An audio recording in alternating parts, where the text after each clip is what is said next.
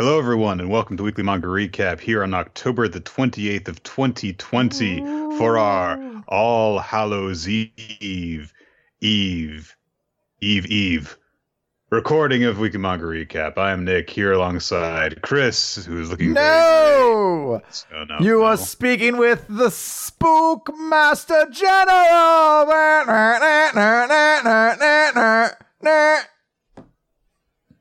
Nah. Okay. I've pulled out all the stops this year by getting a Zoom background and wearing a hoodie. For I am one of the apostles of the damned. But I'm the leader, so I'm an apostle of me.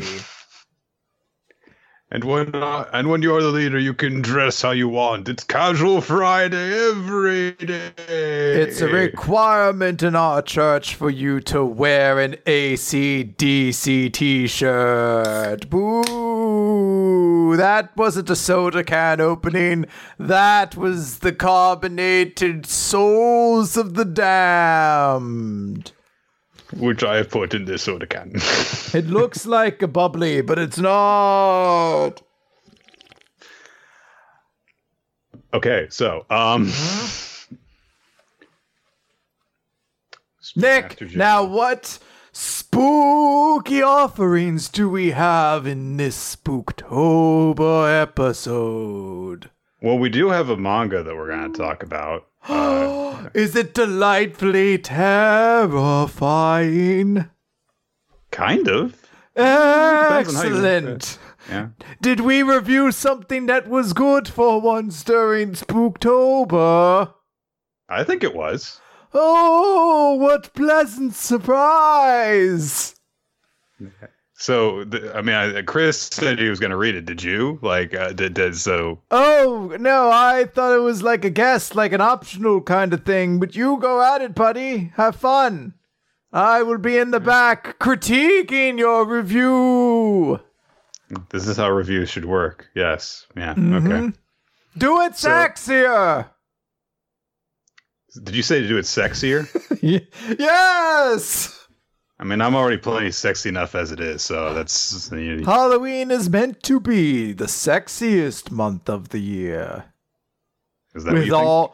all of the pumpkins. Do you have a thing for gourds? Why do you think people draw faces on them? Because I'm concerned that you think that it's for a purpose that they're not actually going for. I have a product You're I not need supposed to to try and pitch. put those candles out, okay? I have a product to pitch later with the fleshlight people. But for now, review! So the manga that I took a look at for this week is Mieruko-chan, which is a book by Tomoki Izumi. It's a bit of an odd series in the sense that it actually just kind of started off as something that the author just kind of put on her Twitter and like Pixiv, but it soon enough got picked up by Comic Walker, which is an online service where you can read manga. And so there's a pretty clear like format shift little ways into the manga where at first it was kind of these pretty short standalone chapters, and eventually over time it becomes more of an ongoing story with longer chapters. And the basic premise is that there is this girl named Miko whose name is in the title, but it's changed so that it takes the form of the Japanese word for to see, because she can see ghosts, these spooky spirits who haunt her. And she just kind of spontaneously develops this ability one day when she was just, hanging out at her home one night. And so she decides that if she reacts to the spirits in any way, then they're going to more aggressively haunt her because they'll realize that she can see them. And so if she ignores them and pretends she can't see them, then maybe they won't be as aggressive towards her. And that is basically her approach through the entire rest of the manga to date. is to just try and ignore them, even though they do shock her very suddenly sometimes with big scares or by doing really gross, horrifying things right in front of her face. And she can't really do anything about it because she's just desperately trying not to show any reaction on her face. And at first, it's just kind of her, kind of somewhat, I guess the idea is that she humorously plays it down by like, oh, here's my food, or oh, I got some stuff in my eye, and that's why I'm crying. But over time, as she gets more involved in this world of the spirits and ponders whether she should actually use her ability to see spirits to do anything about them, it gets a bit more complicated than that. And so that's kind of just your starting point. But if it were just that, I would not have liked this series. I don't think that the jokes about her just, being scared of a ghost but not wanting to do anything about it, and the humorous ways that she finds to ignore them, didn't really like that very much. Okay. But she's a sympathetic character over time. You feel so bad for her. Good God. That poor girl. Because she can't do anything. She's just this normal girl who can see ghosts, and she just wants to live a normal life. And she's got these bright and happy, this one bright and happy friend who's just like, let's go take a selfie. And you see that they're surrounded by ghosts that her friend can't see, but Miko can. And so she's just kind of like, while her friend is like, yay. And there's like a tentacle ghost thing that's right behind them that looks like it wants to eat them. And Miko's the only one who can see it. And she can't confide this in anyone, because if she confides in someone, then of course the ghosts who are constantly around her will hear that she can hear them, and they'll start haunting her more aggressively. And of course, who would believe her? So, and things kind of get more complicated from there. So, also another one of the reasons I didn't really like the series at first is that it kind of goes for like the fan service jokes, if you know what I mean. Aggressively horny at the start. Like, astonishingly horny for like 5 chapters, to the point one of the series I would feel like you could compare it to a little bit is Ayakashi Triangle, because it has somewhat of a similar premise of someone who has the ability to somewhat interact with ghosts, is best friends with somebody whose natural presence serves only to kind of attract them. And then in the first 5 chapters, it's the horniest fucking thing in the world. Like, to a point where like, this is shameful. Like, there's the first like 3 or 4 chapters I read in a public area, and I was like, I'll read this later. It stops being that way. There's still a little bit here and there, but like, you can't just change Hana's chest size. No, but like the nudity or stuff like that does get toned. Like, she stops having to deal with like, oh no, a groping ghost like that. That eventually stops being a factor pretty quickly. Yeah, it's a bit weird to kind of see like the early chapters, how they were different, but then you consider like, okay, this is just something that the artist was just kind of just doing for the sake of it, and then they got picked up. And so they were like, all right, I'll take this premise a bit more seriously. And yeah, that happens all the time. It's like, all right, maybe I'll make this a little bit less horny. Maybe I'll make this a little bit less lol random, and, put some actual thought into the way that the plot develops and stuff like that. Yes. It's, you just start thinking about your premise differently when it's like, okay, this is the thing that I've got to actually keep doing in the future. So, and let's see. So it starts off as just like Miko can see ghosts. No one else can. She's got this best friend named Hana who's got big boobs. That's like, that is one of her primary character traits. She's very, the easiest way for me to describe her is if you've ever seen Kill la Kill, she heavily reminds me of Mako. Because she's got that sort of relationship with Miko, where like she's kind of childish, and uncaring about how weird things are around her. Obviously, it's because she literally can't see ghosts, but she also gives off this tremendous amount of like life energy, which is so powerful that it literally like roasts weaker spirits that hang on to her. And but because of that, more powerful spirits are drawn to her. And so you've got this combination of Hana, who is a magnet for ghosts but can't see them, and Miko, who can't do anything about the ghosts and can see literally all of them. She is specifically at several points, basically, it's like she can see things that even experienced spirit mediums can't see.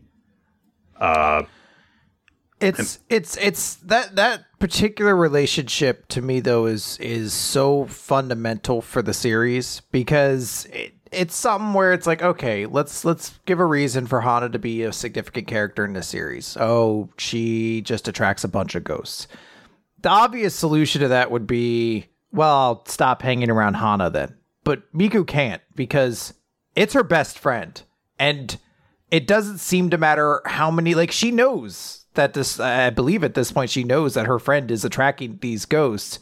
But like, her friendship with Hana means more than that. And that's just such an earnest thing. Like, the relationship between them is such like a genuine best friend kind of energy that it's just like, Hana doesn't know what's going on with Miko. She doesn't understand what's going on, but she'll still be like, you feel like you're in a weird place. I wanted to do this sort of thing to cheer you up and stuff like that. And it's like, oh, it's very sweet. And you can see that there are those moments that Miko has where she's just like, I'm going to do everything here. I'm in complete and utter hell, but this is so important to Hana that I can get through it because it's for her. And it's just like, oh, yeah. Even though she has to brave really troublesome spirits because Hana wants a keychain charm, yes, which is seemingly identical to one that she already has. But when Miko points out, aren't they like the same? And I was like, no, they're completely different. So she's like, all right. So they go through everything together. Eventually, their group is joined by Julia, who is, I think, like a transfer student or something like that. And she's this wannabe spirit medium. She can see some spirits, but she can't see the really powerful, big, scary ones that Miko can see. And so she's kind of like aggressively trying to get Miko to kind of let her in on stuff so that because she thinks that Miko is this super awesome exorcist who gets rid of all these powerful spirits, when really Miko's just trying to keep herself and Hana safe. And she keeps misinterpreting things that Miko is doing as her casting spells. And Julia's such a nerd that, like, days later it'll be at night and she'll be like practicing the thing that Miko did in the mirror, thinking that she's practicing a spell, when really Miko was just like making up an excuse for why she would, kind of push the group in a certain direction. And she definitely has this potential, but she clearly doesn't understand how in over her head she keeps trying to push herself. Like she gets this bracelet of bees that are meant to repel spirits, which earlier on was meant to, be Miko like, oh, with this, maybe I can be safe. And the bracelet explodes off of her because the ghosts around her are too powerful. So Julia's like, I've got this bracelet. It'll help me. And she's like, well, I put the bracelet back together. And it just isn't helpful whenever she's around Miko. And there's a few other characters besides that. We're kind at the point that the series is at, literally right now. Miko has finally made a connection with someone who can help her out a little. And she's still her character is very much kind of at a sort of crossroads in terms of what she's going to do about her situation. Because the joke throughout the series was, okay, Miko's going to ignore these spirits and then they'll just kind of get sick of trying to, directly target her. She won't open herself up to this. She does some occasionally ridiculous things in order to make an excuse for why she happened to be looking in a certain ghost direction and got a terrified look on her face. But more recently, she started asking herself the question of, is there something I can do about this? Because she's had some run-ins with people and she's been able to, help some troubled spirits find peace or be exorcised, and help the people that they were haunting to no longer be in danger of whatever sort that it is, which is always very ambiguous because you never see a ghost actually do something to a person. They can affect animals, but we saw it's one never explicitly instance of something similar with the axe guy on the train. And even that wasn't clearly like killing a person, but it was shown that there was some way it had to kind of interact with people and ghosts. We see the spirits act more aggressively towards each other than towards people, because the spirits, for a reason that is yet to be explained, the bigger ones eat the smaller ones. And it's actually some, in my opinion, some of the creepiest, scariest stuff that happens in the series is just the fact that Miko is the only one who can see all of these spirits.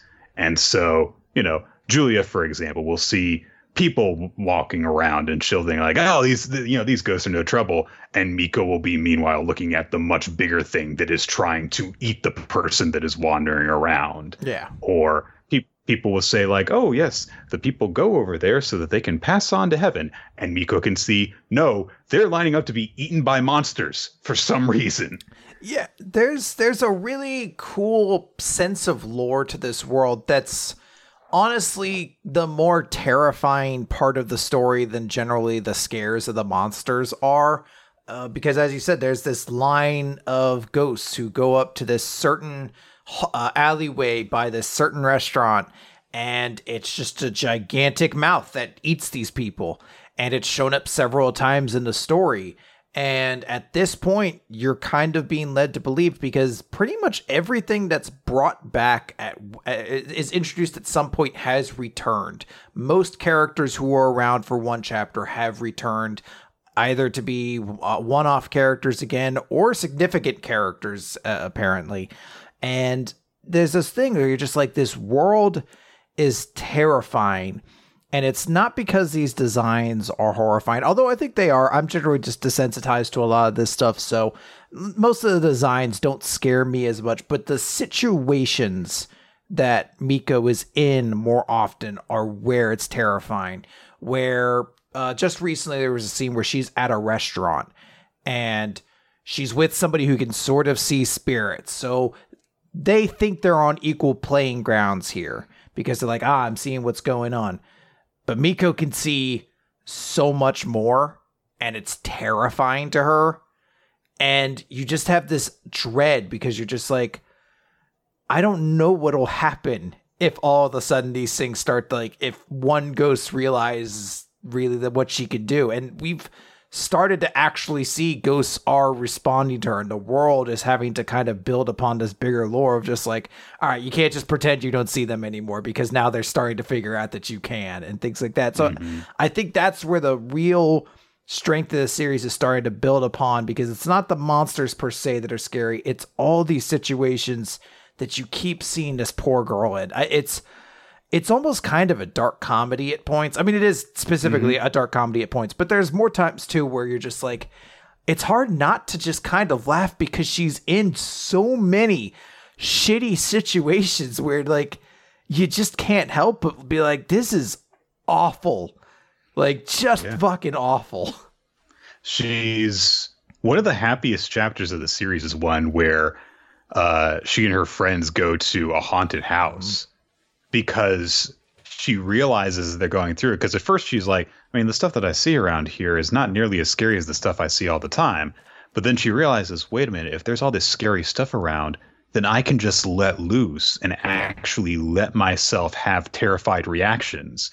And so they go through it and she's going, oh, but she's so relieved that she's like having what, honestly is also a very normal reaction for a lot of people going through a haunted house of, she's scared, but she's so happy that she can express herself, and it's such a relief to her. And then, of course, once they're out of the haunted house, she starts to react again, and nobody else can see, and she's like, "Oh, right, I have to go back to burying it." Yeah.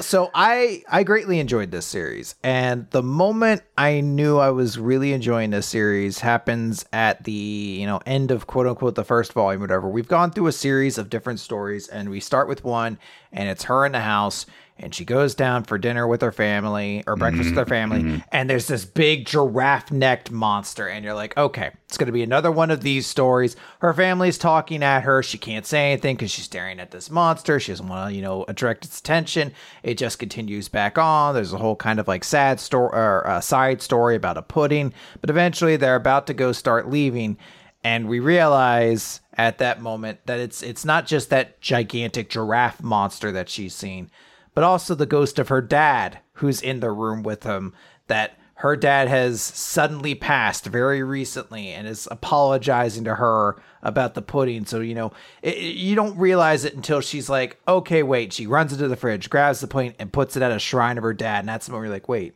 wasn't her dad in the next room? And you're like, oh. And suddenly it hits on this different level where it's like, not only does she have to live with the weight of seeing all these monsters, she has to live with the weight of seeing these dead people she kind of knows too in her own house, and she can't interact with him at all, because if she does, then the other ghost will know she can interact with him. And it's such a monstrous weight that you immediately are like, fuck, man, I am 100% invested in you getting the happiest fucking ending possible, because I cannot comprehend how difficult that would be. And the chapter ends on her just saying, just very simply, I don't know how I feel about seeing my dad's ghost. Yeah. It's just like, it's like, it's a happier story than many of the other ones, just because so many of the other ones are just sad all the way through. But it's a very mixed emotion, because, she can't really express much of anything. So, it's so good. That is, I think, definitely where the big turning point kind of comes, because then you have that realization of, oh, this isn't just going to be a bunch of like the same joke over and over again, because there's no humor really in that chapter, other than like it's basically like it's the same setup, but instead of the punchline, there's a horror twist. Yes, and that's where you realize, okay, yeah, this is in fact a horror series and not just a horror comedy. It's, a horror premise which can then be put into humorous directions or dramatic directions or just scary directions. And that's after that point where it really starts to use the premise of this girl can see ghosts, and it goes in so many cool different directions. There's one chapter which starts off as a one-off, but eventually is called back to, where she and Hana find a stray cat. The best chapter in the whole fucking series. It's very sweet, because Miko can see that when these two potential candidates come forward wanting to adopt this cat, that one is surrounded by these two like angelic ghostly cats, although he's got this really mean looking, he looks like a Yakuza or something like that. He doesn't look trustworthy. He looks scary. And then the other guy looks like a handsome young man, but he's surrounded by these demonic zombie black cat spirits. And so Miko's like, oh man, this guy's going to do something terrible to these cats, but this guy will look after them. And so she counters Hana's, instincts of, oh, we'll give it to the nice, handsome looking guy, and instead gives it to the rough looking guy. And the rough looking guy goes home, and not only is the kitty cat joined by the cat spirits, but also the spirit of like his wife. And he's got this little shrine for the cats and for his wife. And so even though it's just him and the cat, as far as he can see, they're all kind of together in this little family. And so it's like, oh man, this guy really does care, because he puts them literally on the same level as this, presumably his wife that was so important to him. And then it turns out later on, oh, that guy who was haunted by the dead cat spirits, no, he's a lot more sympathetic than you first realize. And there's a reason why he's surrounded by horrified dead cats. And there's a whole big dramatic thing that goes into it. Yeah. There is. And then there's one more that was early on that did really strike me, which is when their teacher is going away for a maternity leave. Oh, yeah. Because she's pregnant. And so she mentions to them like, yeah, I'm really hoping that this one makes it, because the last time that I was pregnant, I had a miscarriage. And Miko can see when she looks closely that there is this very undefined spirit that is floating around with the woman. and like a little baby hand is like reaching out to put its hand on her stomach. And so I was like, oh, the baby's dead sibling is with it to protect it now. And it's like, oh my God. So there's like, because at first she doesn't know what the spirit is either. She just sees something by the teacher, and she has a moment where she finally kind of breaks one of her rules, and is just like, hey, be careful going down the stairs. And like, are you eating? Like, she's just like suddenly like, be careful, because I think a ghost is after you. Not obviously saying those words. And then the teacher explains like, oh no, I had a miscarriage before, so I'm taking extra care because I want this one to work. And you're just like, oh, it's very sweet, because it's just, if it wasn't such a compassionate lead, I don't know if the series would work nearly as well.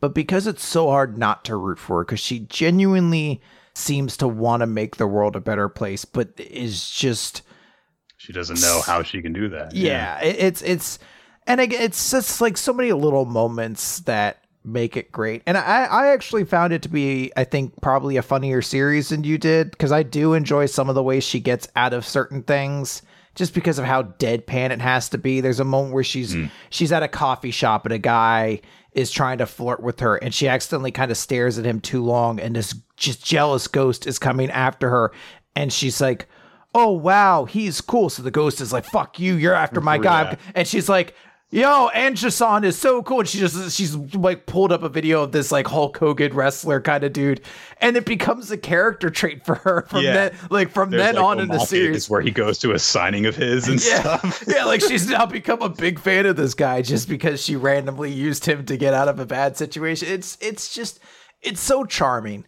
Or she's always been a mark. You never know. Very possible.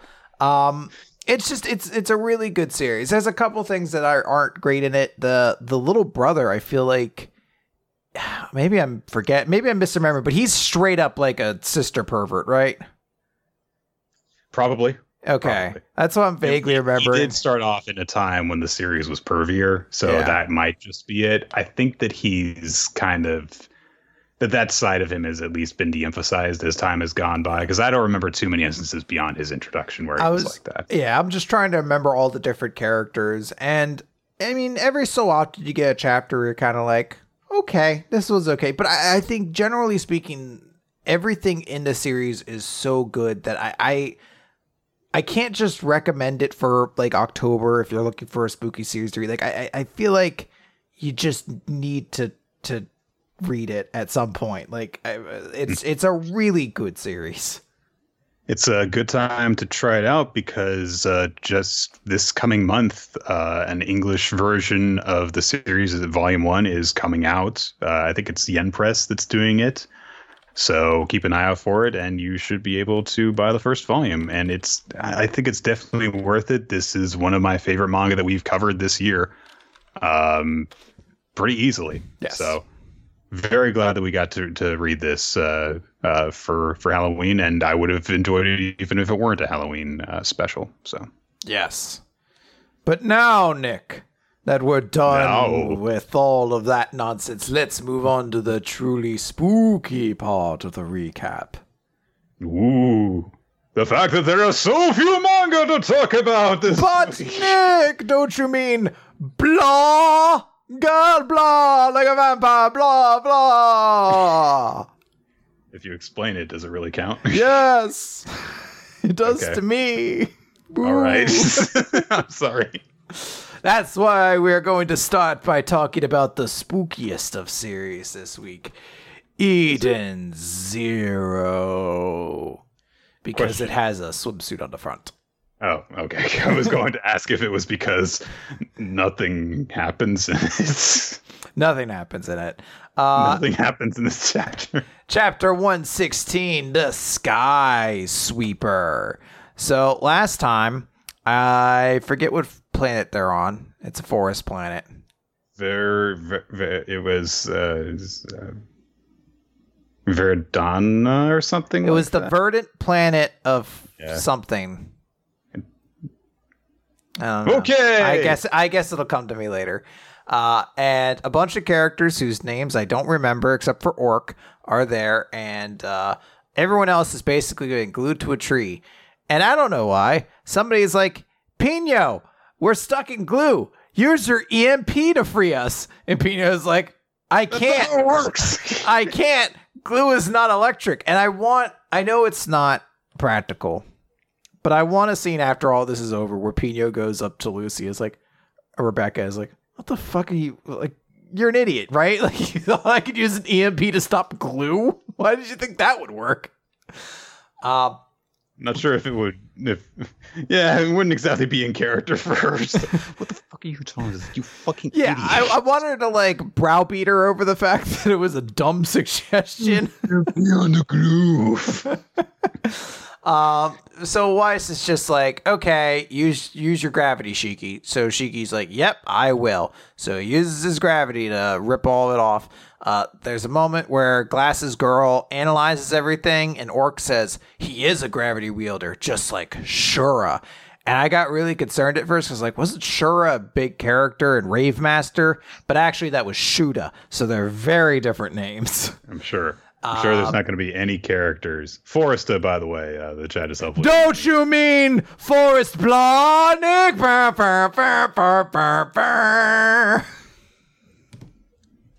Everyone was a part of that one.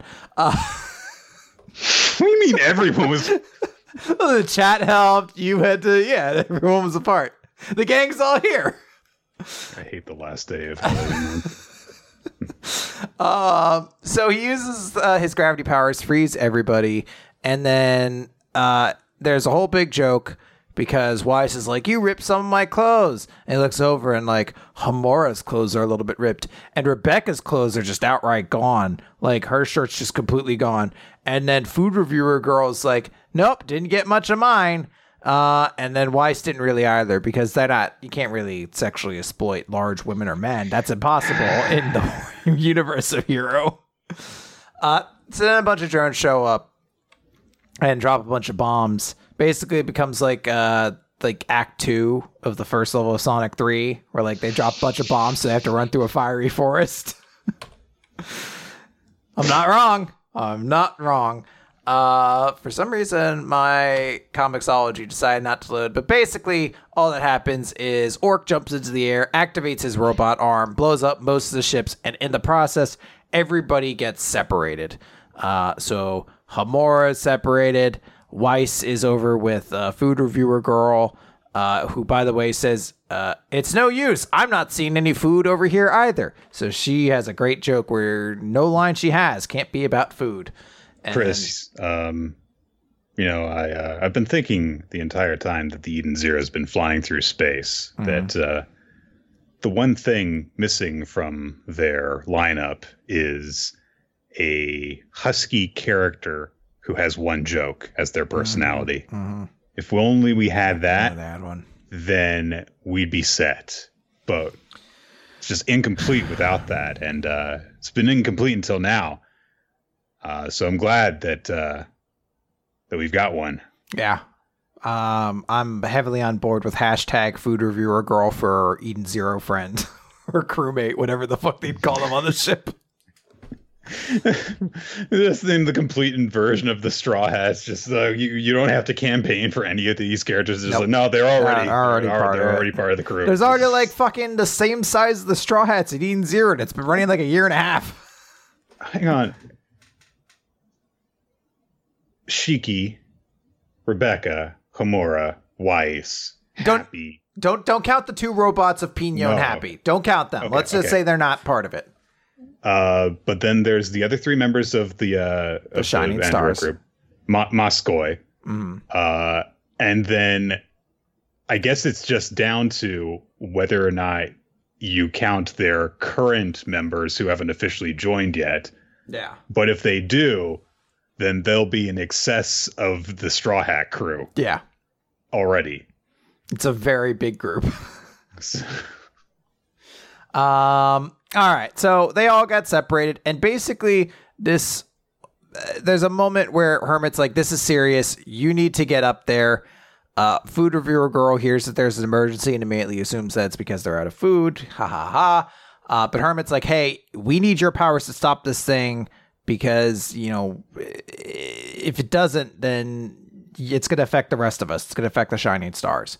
So, everyone's separated. Homura, apparently, I don't remember if this was ever a thing she's established, but she basically says she's unable to handle the heat, so she's beginning to faint.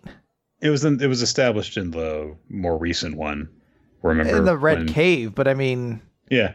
I think it's just becoming more and more of her thing now, okay, I guess everyone needs a thing. So she's going to be stuck going up against Glue Guy. Rebecca made a bra out of leaves somehow, and she's going up against Glass. She tied around her torso. I've seen weirder things, but... Yeah, well, it looks like she just grabbed 3 leaves, and I'm just like, those don't... I mean, that can't possibly provide support of any kind. Have you seen what she wears normally? I guess that's true. She might use ether gear, I guess, to provide lift and support power or whatnot. So when she gets her hands tied behind her back, her boobs just go gronk. Yeah. My support's gone. So she's going up against Glasses Girl, who has apparently some smoke powers of some kind or something like that. And Shiki is alone in the forest, and Orc falls, lands on basically a crashing drone lands in front of them, and it says, "Sorry to keep you waiting, Gravity Wielder." So that's a chapter. Everyone's divided into groups to fight against these 3 characters we don't care about yet. Yeah, pretty much. I kind of like Orc, but because he's going against Shiki, he's either relegated to become a friend and join the crew, or he'll become a sexist asshole in the next chapter and get clowned immediately. There's really no middle ground, it feels like. Yeah, they're gonna have fights. I don't care. Yeah. Because these characters showed up all of 1 chapter ago, except for Glue Guy, who showed up the chapter before that. And yeah, we were introduced to them a month ago, though. We were. There was a chapter that ended with us meeting the 3 of them in a single page. It was that one. I don't remember. It was one of the very many Foresta chapters, the Foresta arc that has ended. The Forest arc. Yeah. That has basically felt like 3 chapters kind of slammed into one. One of the chapters ended with us meeting Orc and the other 2. That's why I've been saying, I know we've known these characters' names, but I don't remember them. Okay. We know that they're working for Poseidon Nero and that they're here to kill robots on the planet. That's it. Okay. Chainsaw Man. Chapter 90, Super Power. There's a picture of Makima in the forest as the cover page. Anyway, so we open the chapter on Power, who is in an abyss, basically surrounded by what look like intestines, unconscious, when something comes over and prods her, and it's Pochita. Botnik, don't you mean Buchita? Burr, burr, burr, burr, burr, burr, Halloween. Burr, burr, burr, burr.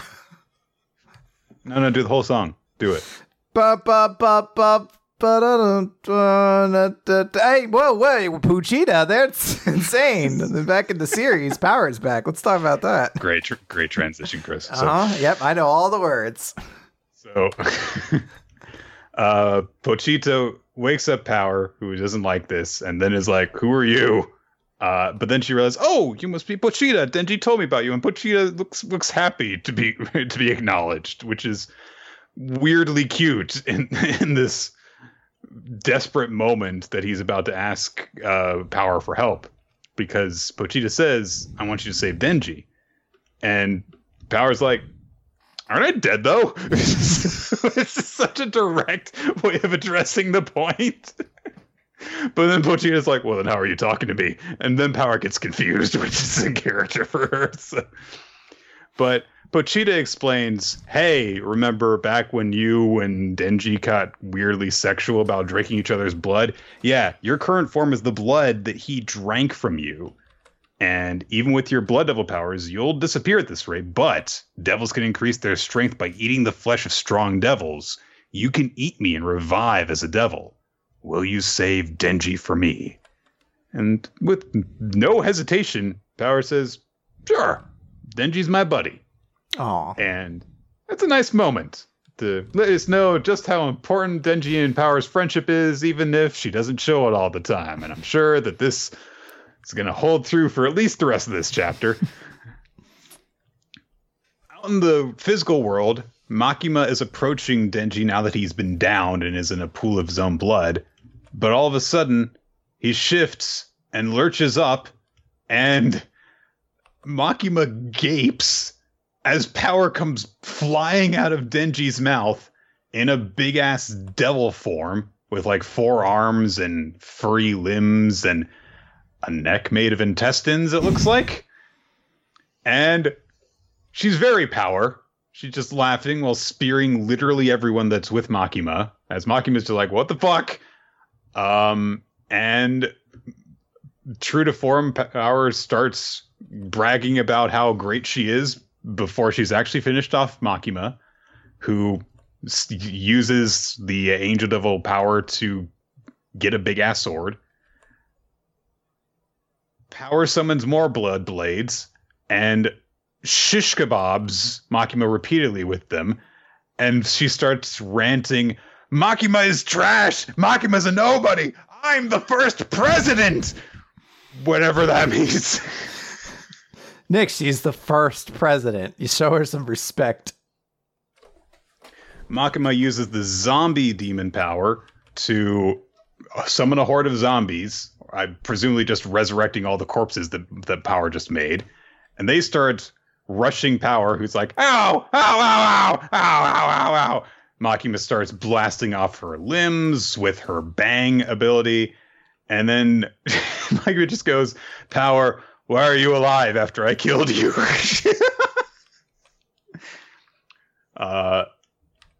Before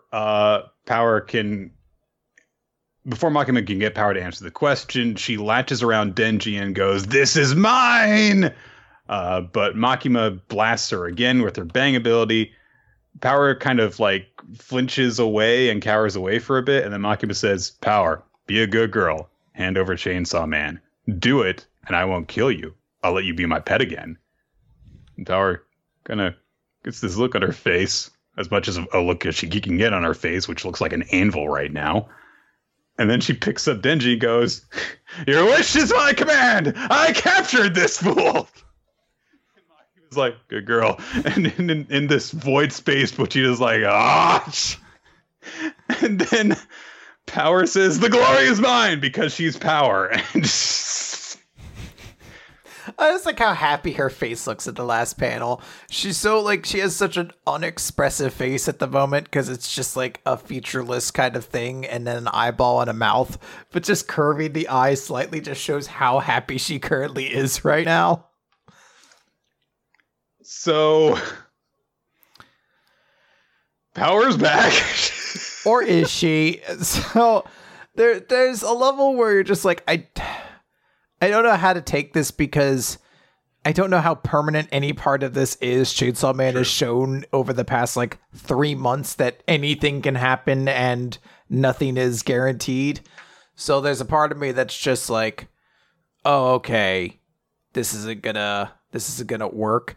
Plus there's also the fact that there's a chance Denji might still kill her, because I guess if you still interpret the way the future devil's words worked, Denji would kill her, which technically Makima did before, even though Denji was the one who opened the door. So there's maybe a chance that Denji still eats her or she dies or something like that. But there's just a moment of like, okay, I can definitely enjoy Power being back and actually feeling like Power. You know, we've had kind of this weird nostalgia trip recently of like seeing all these characters, but none of them have any personality really, or are nothing like how we kind of got to enjoy them. So it's nice because they were just all Makima's slaves. Yeah. So it's nice seeing Power being Power, but it's still at this point where you're just like, I don't know how to feel about this chapter though, because I don't know what's going to happen next week. So judging the part instead of the whole. Considering the amount of whiplash that's been going on the last several chapters, just back and forth, you imagine this part of the manga being adapted into an anime? how will they handle that? There would be no so idea. much going on. I've also kind of gotten a little tired of like the Makima reaction face because we've had to deal with it so many chapters in a row now where she'll say something like, oh, this is unwinnable. Oh, we're screwed. Or when she just has like a flat face. So I'm just like, I have no idea. I'm starting to like almost get bored of it where I'm just like, all right, I've seen it now. What are you talking about, Chris? Bleach got way better when Aizen was all over every chapter. So I think the Shigaraki arc should go on for another 30 or 40 chapters. All for One to just be the main character of My Hero Academia. All right. Let's move on to Maga-chan God of Destruction, Chapter 17, A Chaos-Inducing Illness. Hey, Maga got sick because Ruru was sick, because diseases are contagious. The symptoms he is expressing are very different than those Ruru had because he is a chaos entity being. It manifests in his body swelling and distorting into weird shapes. Don't you mean Magbu-chan and Boo-Boo? Raw! Do do do do do do do do do do do do do do. They have stolen 0 picnic baskets, I'll have you know. Magu-chan's body is distorting into all sorts of weird shapes, and his eye-beams shoot out of a random part of his body every time that he sneezes, so that's no good. Then Izuma and Paneras? Uneris, Panera Bread. They show up.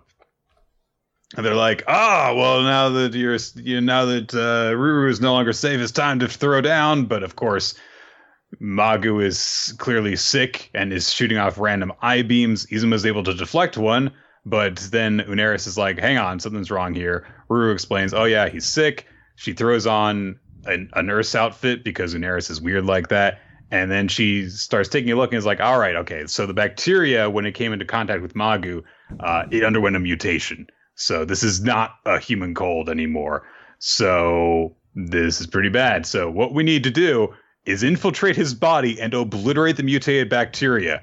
So she's like, with my providence, I'll make you guys become pocket-sized in this capsule and then shove it up that hole, basically. So she puts Ren and Rue in a suppository, I guess, and puts it in Magu's body while Izuma kind of holds the fort, deflecting laser blasts and stuff. Oh, also, she dumps Naputuku in there. I forgot about that. I forgot he was here. He was so important. Of course, Ren has been inside of Magu's void before, and he observes that it is different now. And then they're like, oh, hey, there's a tiny Mago here, but it's all black and distorted, and so it tries to destroy them. Naputuko gives it a drop kick, and he's like, I'm the victor! Me! I won! Me! But it starts to vanish, and then there's a whole bunch of more cold germ infected Magus that start attacking as well. Then Ren picks up a sword thing that's just kind of in the void, so he can use it as a weapon. They start kind of batting away some of the creatures. Then Ren's like, "Hey, Naputuku, use your ability thing." And Naputuku's like, "No, I've only just recovered my stamina." And so Ren's like, "Come on, do it. I'll teach you how to cook." And so he uses Frenzied Roar to order the diseased Magus to attack each other. But then they all start grouping together and grow into one really, really big one. It snatches up Naputuku and Ren. Ren, of course, is like, "Run, Ruru!" And she's like, "No, the Magu-chan is suffering. Everyone outside suffering too. And you're part of Magu-chan, so why are you wreaking havoc like this?" And the diseased Magu says, "I bring about illness and destruction. I devour healthy flesh and blood." And Ruru's like, "I won't let you do that. Magu-chan's the one who taught me how terrible colds are." I thought she knew that already. Anyway, she throws Nato at it. And when it enters its body, the Nato fights the bacteria and disintegrates it. And then Magu sneezes out the suppository and everyone pops out. And Magu is feeling nice and healthy now. And Ren's like, shouldn't we have just fed him natto to help him get better to begin with.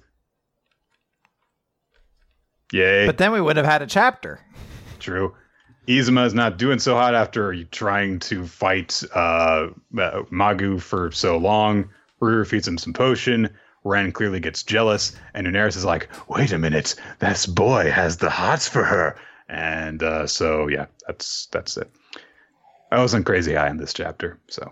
It's weird. It's sort of just like the same premise of last chapter. A character is sick, so the other ones take care of them, but just not as good. So it feels weird. I guess it makes sense. One character being sick would pass the sickness on to the person next to them, but it was just weird to kind of do these back to back. Yeah, and obviously they took a very different approach to the way this was handled. This was much more of just a goofy comedy chapter as opposed to the more kind of heartfelt one last time. But in a sense, however, your rule about Magu sounds great when Magu's the focus, even though he was the one who got sick, he wasn't actually really in this chapter very much. So there you go. Unless you count the monster versions of him that don't say anything and just like scream for blood, basically. Yeah. So, yeah, it is what it is. All right, Nick, let's move on to We Never Learn. So this was kind of weird. Not just the chapter, but also a chapter title change as well. Because now we're on question 179. X, a pizza bet equals the Queen of Thin Ice Part 2. Last time it was just called the Ice Queen.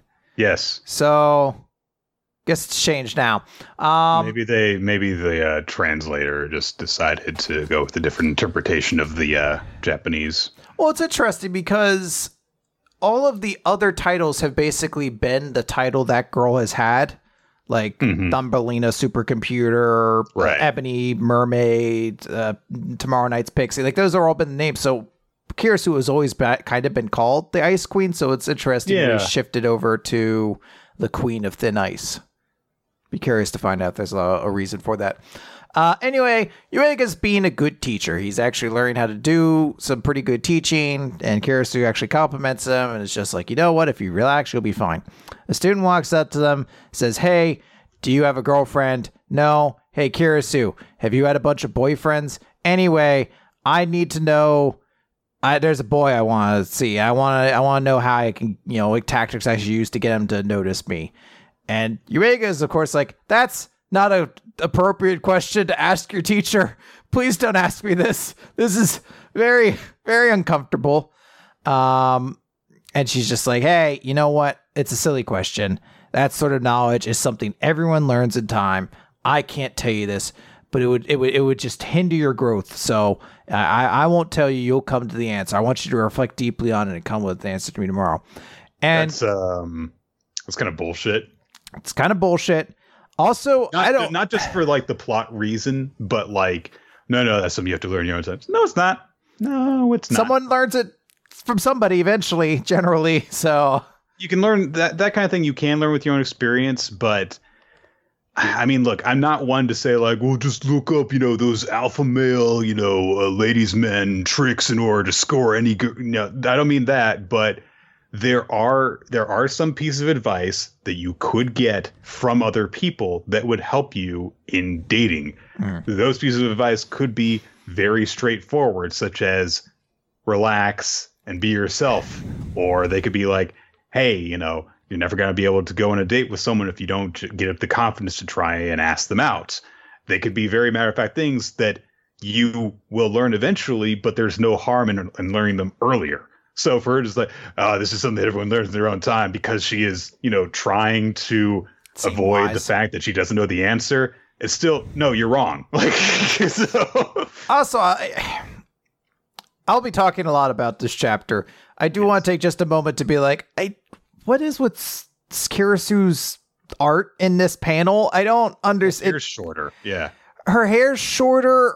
It doesn't look like, I don't know. Maybe it's like a Gravier pose. Differently. Never mind. Okay, her hair is actually just shorter. She just feels very odd in that panel. Like, I don't know. There's something with like the anatomy of it or something like that. It doesn't look as graceful as I think it's trying to come off as. Her eyes look too large. I think it's that. It's like the hand back there, which I know is meant to be like her brushing her hair back, but then like the butt jettisoned out at the same time. It's just a very odd look. Anyways, Yuiga goes back home. He's like, cool, I finished all my lessons. Or no, I had to start prepping. You know, I better get to bed, actually. So he's about to go to sleep when Kirisu knocks at his door and is like, what's your preference? In women's swimwear, red or white, a bikini or a one piece? What's your preference? So there's a moment where Yuiga's thinking about it, and he's like, and you really can't blame him because she did burst through his window asking which one he liked more. So, you know, in her vacuum sealed pants. Yeah. Mm-hmm. Well, Nick, she's wearing tracksuits, which, as we all know, is generally what women want to wear when they want to lift and support their buttocks. That's, you know, a natural thing that they wear. It's like a bra for your ass. It's basically a bra for her ass. No, actually, Kirisu is playing a romance simulation game called He's My Ex-Student. That's not weird. And she's like, yeah, it's a video game called He's My Ex-Student based on the popular series He's My Student, in which a student refers to his returns as a fellow teacher and colleague. And so hold on. Okay. So first of all, I know the point you're going to make, and I'll let you make that. But first of all, she is doing this, as we learn shortly, to kind of learn what she's actually supposed to tell the student who asked for her for advice. So why'd she go for this genre? Shouldn't she have gone for a co-student relationship to get insight on that? Yeah, I maybe she's definitely trying to lean into things here. But it's definitely like, why did you pick this specific game if this isn't the situation you're actually trying to resolve? Like, it feels like you used an actual problem you have to maybe sideways into something else you're also trying to do. But the first thing was also dumb. And she's subconsciously exploring an interest that she hasn't acknowledged that she has, is what you're saying. She says basically she's trying to remedy her ignorance because she doesn't know how guys' hearts work.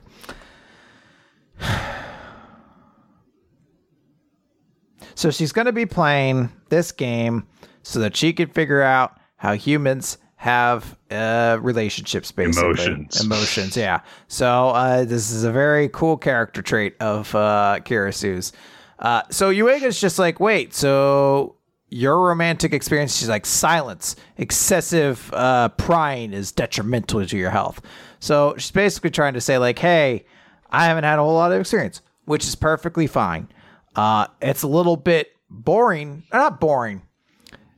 A little bit gross. That's the word I was trying to go for. It's a little bit gross. Not that Kirisu needs to have had any relationships in her life or anything like that.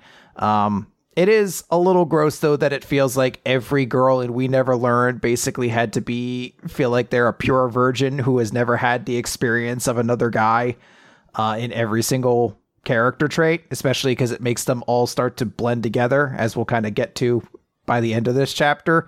But Kirisu apparently has never had any experience with boys before, so she's trying to learn it here. And she sits down in her super tight tracksuit pants, which somehow, maybe they're a size too small, and she didn't realize it because they're already like, it's already like pulling down her butt as she's playing the game.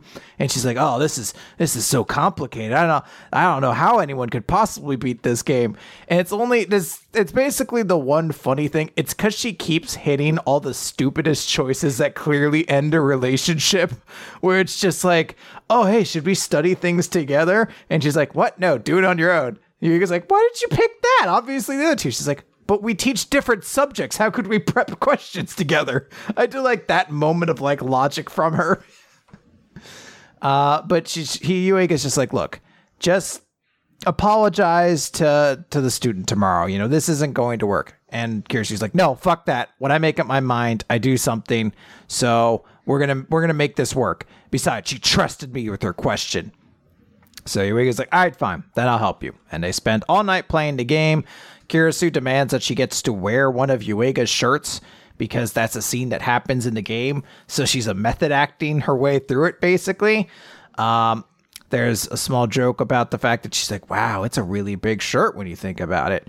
But we've seen how swole Yuiga is. Yeah, so it's not a big surprise. No, it's very true. There's a whole moment of Yuiga being like, "Oh, pluck at his clothes and look at him coquettishly." Yes, I've never heard that word before, so I guess it's we're gonna learn. basically only ever used in this exact context. Okay. It kind of means like. So she's basically, they managed to get through the entirety of the game. It sort of ends on like a little bit of a romantic moment where both of them at the same time are supposed to be like, oh, oops. I guess maybe there's a moment because we don't see it from Kirisu's embarrassment really, that maybe this was all intentional on Kirisu's part, because it's weird if she does it. Like I can't justify in my mind that she would have ignorantly gotten to this point and been like, oh, oops, maybe I shouldn't have gotten a game about sleeping with one of my ex-students and then hang out with one of my ex-students and romantically talk about what it would be like to sleep with them before getting to this point and be like, oh, right. I guess just comedy gets you there or whatever. But you know, Kirisu's like, I guess you must have a lot of experience with love. And Yuiga's like, nope, not at all. I'm super inexperienced. So maybe in this route, Yuiga never had any feelings with any of the girls, or it just never worked out. So there you go. They all died in a car accident. The future devil rules. We never found out what happened to the other girls in the Yasumi route, so... Yeah. So the next day, Yuiga and Kirisu come in. They're very tired because they spent all night playing a video game, which is weird. I feel like those visual novel games you can run through them in like 4 hours, it feels like. They're not that long. If you're actually reading the options, it takes a while, though. Yeah, that's true, I guess. And then basically they're like, oh, hey, we just started to feel like... Or maybe Kirisu was just like, no, I'm getting that harem ending. We're going to do all of this. We're doing every ending. So basically they're like, okay, the two people already became a couple, so all of our work was for nothing. And Kirisu's just like, well, that was tiring. Sorry to put you through all of that. At least let she buy you lunch. She grabs onto Yuiga's coat and looks at him coquettishly. And she's like, interesting. That actually does seem to have a certain effectiveness. So Yuiga's like, don't use me for your experiments. And him and Ogata share a big laugh and the chapter ends. Chris. But it was him and Ogata. That was an Ogata moment. I know what you're going for. But that is Kirisu that the chapter was about. Ogata was not in this chapter. Then why was the chapter all about Ogata's character traits but didn't include her at all? I don't know, Chris. I just don't know. Why would you have a character whose sole interest is learning human emotions so she can make games and wants to learn about love, so of course she'd go to a game to help her understand it, and then have that character not be the one whose entire character is around that? And then uses what she's picked up from the game to run an experiment and then notes the results of said experiment. Yeah. I don't know why Kirisu basically had to co-opt one of Ogata's biggest character traits for presumably just this lone singular chapter. Maybe Susui Sensei was just trying to find a way to extend this story arc, the Kirisu route, a little bit, and was just short on one-off ideas, and so used an unused Ogata idea for it and changed a bit of the context so they would kind of sort of fit. All of the routes to one extent or another, I think except for the Iruka arc, had, these kind of one-off things to start things off, just to kind of like establish, hey, this is the couple that's going on. This is a little bit of what they're up to before they actually go through the events that get them together. But they've been of varying quality. And I think that more than anything, they've actually decided the quality of the routes, because like the ones with Ogata were terrible. The ones with Fumino were okay. The ones with Asumi were, even though at the beginning it was all pointless, except for, establishing the like stitching thing that Usumi had to do later. But other than that, it was basically all pointless. there was that one guy who didn't like Yuiga and got them all lost in a cave. And why? Just cause, so that, you know, Yuiga and Nosumi you could see them getting along and getting closer. That was it. It had no relevance basically on anything else. But those stories were more enjoyable than the ones with Fumino. Those stories with Fumino were more enjoyable than the ones with Ogata. And thus far, these stories with Kirisu have been shit. Yeah. So it's only been two. They can get better. There's like 6 or 7 chapters to turn this around and make this an enjoyable arc. But I'm not optimistic thus far. It's worrying if it's like you didn't have enough ideas for Kirisu that you had to kind of, if you did have to use an Ogata chapter, like that's a little concerning. I know that there's a little bit of overlap in the Kirisu and Ogata character, that they're both kind of very sort of logical in the way they go about things. So it's not like as like if Fumino had done this, then I would have absolutely been like, this is fucking ridiculous. That's like a complete character break. There's a little bit of an overlap where I'm like, I kind of get it, but it is very hard not to notice it and just be like, it's weird and it's not a good start to all this. I do want to stress, when I mentioned before that it's odd they give her like Kirisu not having relationships or anything like that, I want to stress I don't think it's necessary for her character to have had any relationships. But it's, again, this issue where that's kind of the only way we never learn has been doing these relationships. Because Ogata and Fumino are basically ignorant about love. Mm-hmm. Uruka was interested in Yuiga from the start, so of course she had never dated any other guys. The only one you could say maybe had dated other guys is Asumi, but when you saw her real personality, you know that she was actually really shy about that stuff. So, and there was never any indication that she had. So, yeah, once it's you know, once, twice, 3 times, 5 times, you're just like, oh no, I've never been on a date with a guy before. It's like, that's a little bit weird. Yeah. And it does kind of stress. And it is weird because it's like saying like, oh yeah, your first love is your true love. When it's like, yeah, but Yuiga's got endings where he ends up with all 5 of them. So how true is that? It's just odd, especially when it's like the character who would have had the most time. So like, I could understand if they were like, oh, well, all the time she spent ice skating, she never had time for that. And while she's a teacher, she just never had time for that, even though we kind of saw that other teachers definitely had the hots for her. And, you know, it could have been very fine just to say she's not interested in them. Maybe she's not interested in anybody like that. Maybe she's only have any interest in somebody who she's going to have romantic feelings for. And that's the way she kind of has to get in. All that'd be perfectly fine and valid. I just feel like we're not going to get any part of that or anything that kind of suggested that. We're just going to get, nope, Kirisu is another pure virgin, you know, idol for Yuiga to kind of be in a relationship with. And it's just, I don't know. Yeah, as you said, it's boring when you do it this many times in a row. All right, we'll see what happens. We'll see what the actual plot of this story is eventually, I'm sure. Huzzah. Dr. Stone, Z equals 171. Time to get stoned. Z equals 171. Staring at the same light. We start things off with a cover page. It's Kohaku and Luna hanging out. And they're drinking together, just kind of hanging out. Luna's looking at Kohaku really weirdly. Don't you mean Buna? I'm not going to really make a big emphasis. It was just right there. I had to take it while I could. I got to be careful not to use hard U sounds around you, I guess. But Nick, don't you mean hard boo sounds around me? I deserve that one. I can't even deny that I deserve that one. Woo. All right, so we get kind of some shots around, a little bit. Kaseki gets, I guess, a phonogram basically whipped up so that, I don't know, he just pulls it out of his bag while saying ho ho ho. He this is the most like Santa thing. Like he's, this old bearded man pulls something out of a bag. So they play the record from Byakuya for Zeno so that he can hear his message and stuff. And so Zeno's like, all right, he kind of reflects fondly on Byakuya because of course they, knew each other at NASA.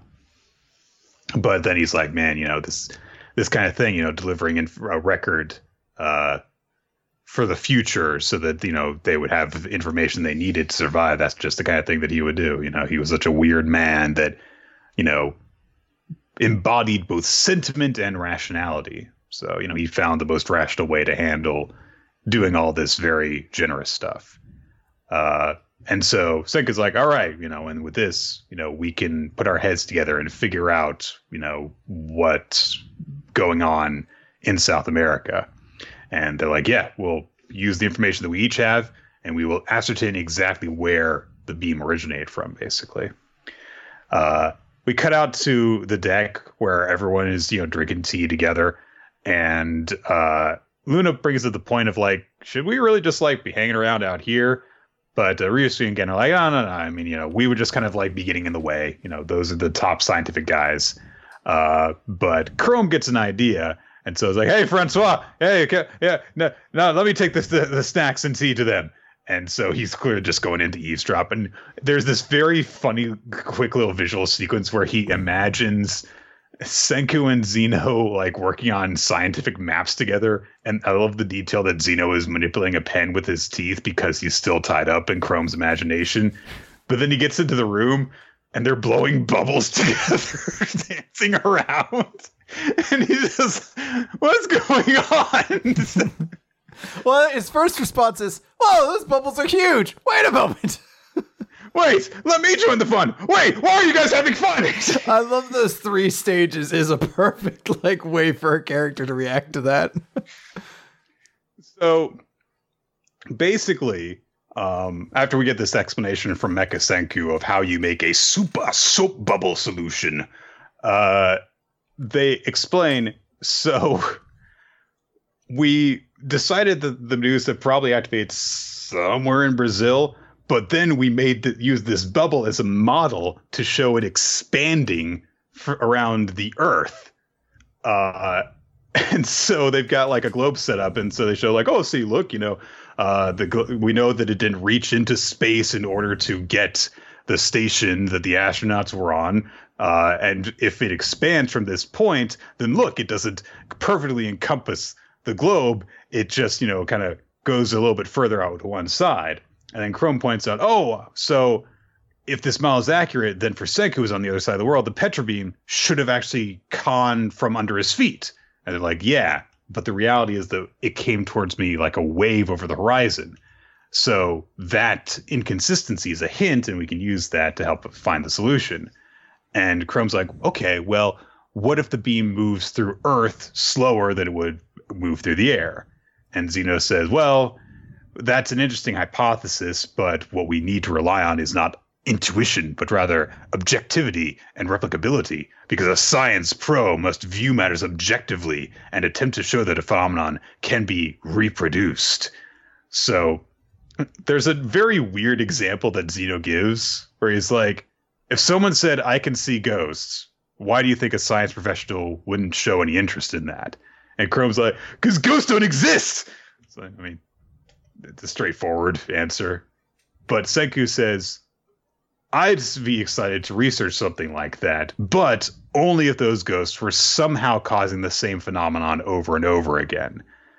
Basically, if one person happens to say, oh, there's ghosts, then whatever. But if there are observed replicable results, such as ghosts being around causes the temperature to drop consistently, then that'd be worth looking into. And then Senku is like, yeah, and we can use the temperature differential to create a Stirling engine and generate electricity. So that obsession with being practical. But I do like the idea of like, hey, something sounding ridiculous is not the problem, but it being replicable means that it's an actual scientific event that we can actually study and do something with. So they share a bunch of information over the course of the next page. They account for like time differentials in the time zones, and they, go over it, and they're making a bubble and more bubbles and stuff as they go on, and they're trying to figure this out. They're like, okay, well, there is the whole space station thing. And we know that if it had gone out to a certain point, then the space station would have crashed into it. So that means that the wave of light must have traveled really close to the Earth's surface. So it wasn't light as light is much faster, it would have been like a luminous substance dragged down by the Earth's gravity as it washed over the surface. And so they go on, and Chrome looks at Senku in a very particular way that's going to have some people being very excited. Like, you don't look at a person and have lights appear around them like that unless you're thinking of something very particular. Anyway, Kohaku is like, Chrome's taking his sweet time delivering that food. He's probably spying on the meeting. So she goes to check it out. And now all three of them are blowing bubbles and stuff. And she's like, and she just kind of like sneaks back down the hatch. So they do some math. They calculate some stuff out. Chrome's starting to get a little bit lost because they're speaking a little bit past where he's capable. But eventually they make some estimates and they decide that, okay, bring our ideas together. We can actually determine that there is a longitude and latitude that they think is the origin of the whole mystery, which is indeed somewhere in Brazil, although more towards the center of South America. And they have the exact latitude and longitude down to feet, but yeah. Anyway, what did you think of this chapter, Chris? I like this chapter. I thought this was a fun chapter in comparison to the last couple we've had. Particularly the last chapter where I was like, I don't know, just didn't really connect their relationship. But I do like seeing them actually talk about science. I said last time, I was like, I wasn't excited to see next week's chapter, and I ended up really liking it. I like just the silly joke that every time someone comes upstairs, they're really busy just blowing bubbles. And there is a lot of science to this chapter, but generally, it's the same way of Food Wars. I just kind of skim through the parts I don't understand. Like, I'm not going to be able to digest, and I just get to the parts I'm like, I can pick that up. Yeah, sure. Bubbles. Shit like that. Fucking cool. So I dug that. It's not like otherworldly or transcendent as a chapter, but it's fine. It worked better than the past couple chapters have. Dr. Stone hasn't been quite as exciting as it has been in the past for me because the end of the whole Xeno battle thing was very back and forth, up and down. And so it didn't feel like there was a very consistent level of excitement being carried through that. And so by the time we got to this chapter, I was feeling a little bit tepid on it. So this chapter doesn't have me very excited, but in and of itself, I thought that this chapter was good. I thought that it was a nice, just, three characters being nerds together and showing some personality while they did so. There were some really funny jokes. Like you said, Chrome's escalation. I really like, Kohaku's reaction to it is not like, hey, let me blow bubbles too. It's just like, I'm just going to leave. No, I'm getting out of here. I hate this. So it was fun. And I'm glad that we had a good chapter of Dr. Stone that was like, yeah, that was good again. And I don't have a whole lot of but what about this? And this was confusing. It's like, hey, they did all the typical science-y bullshit, and it was good. So, yeah. All right, Nick, let's talk about Mashle. Magic. Indeed. You did it. Hold on, wait.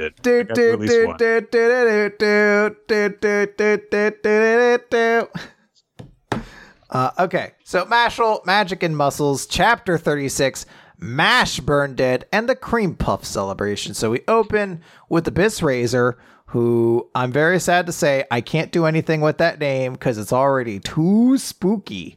Basically a flashback of him being recruited by Lord Abel saying, "You are my tool, come along." And Abyss saying, kind of injured, but moving along, saying, "Lord Abel."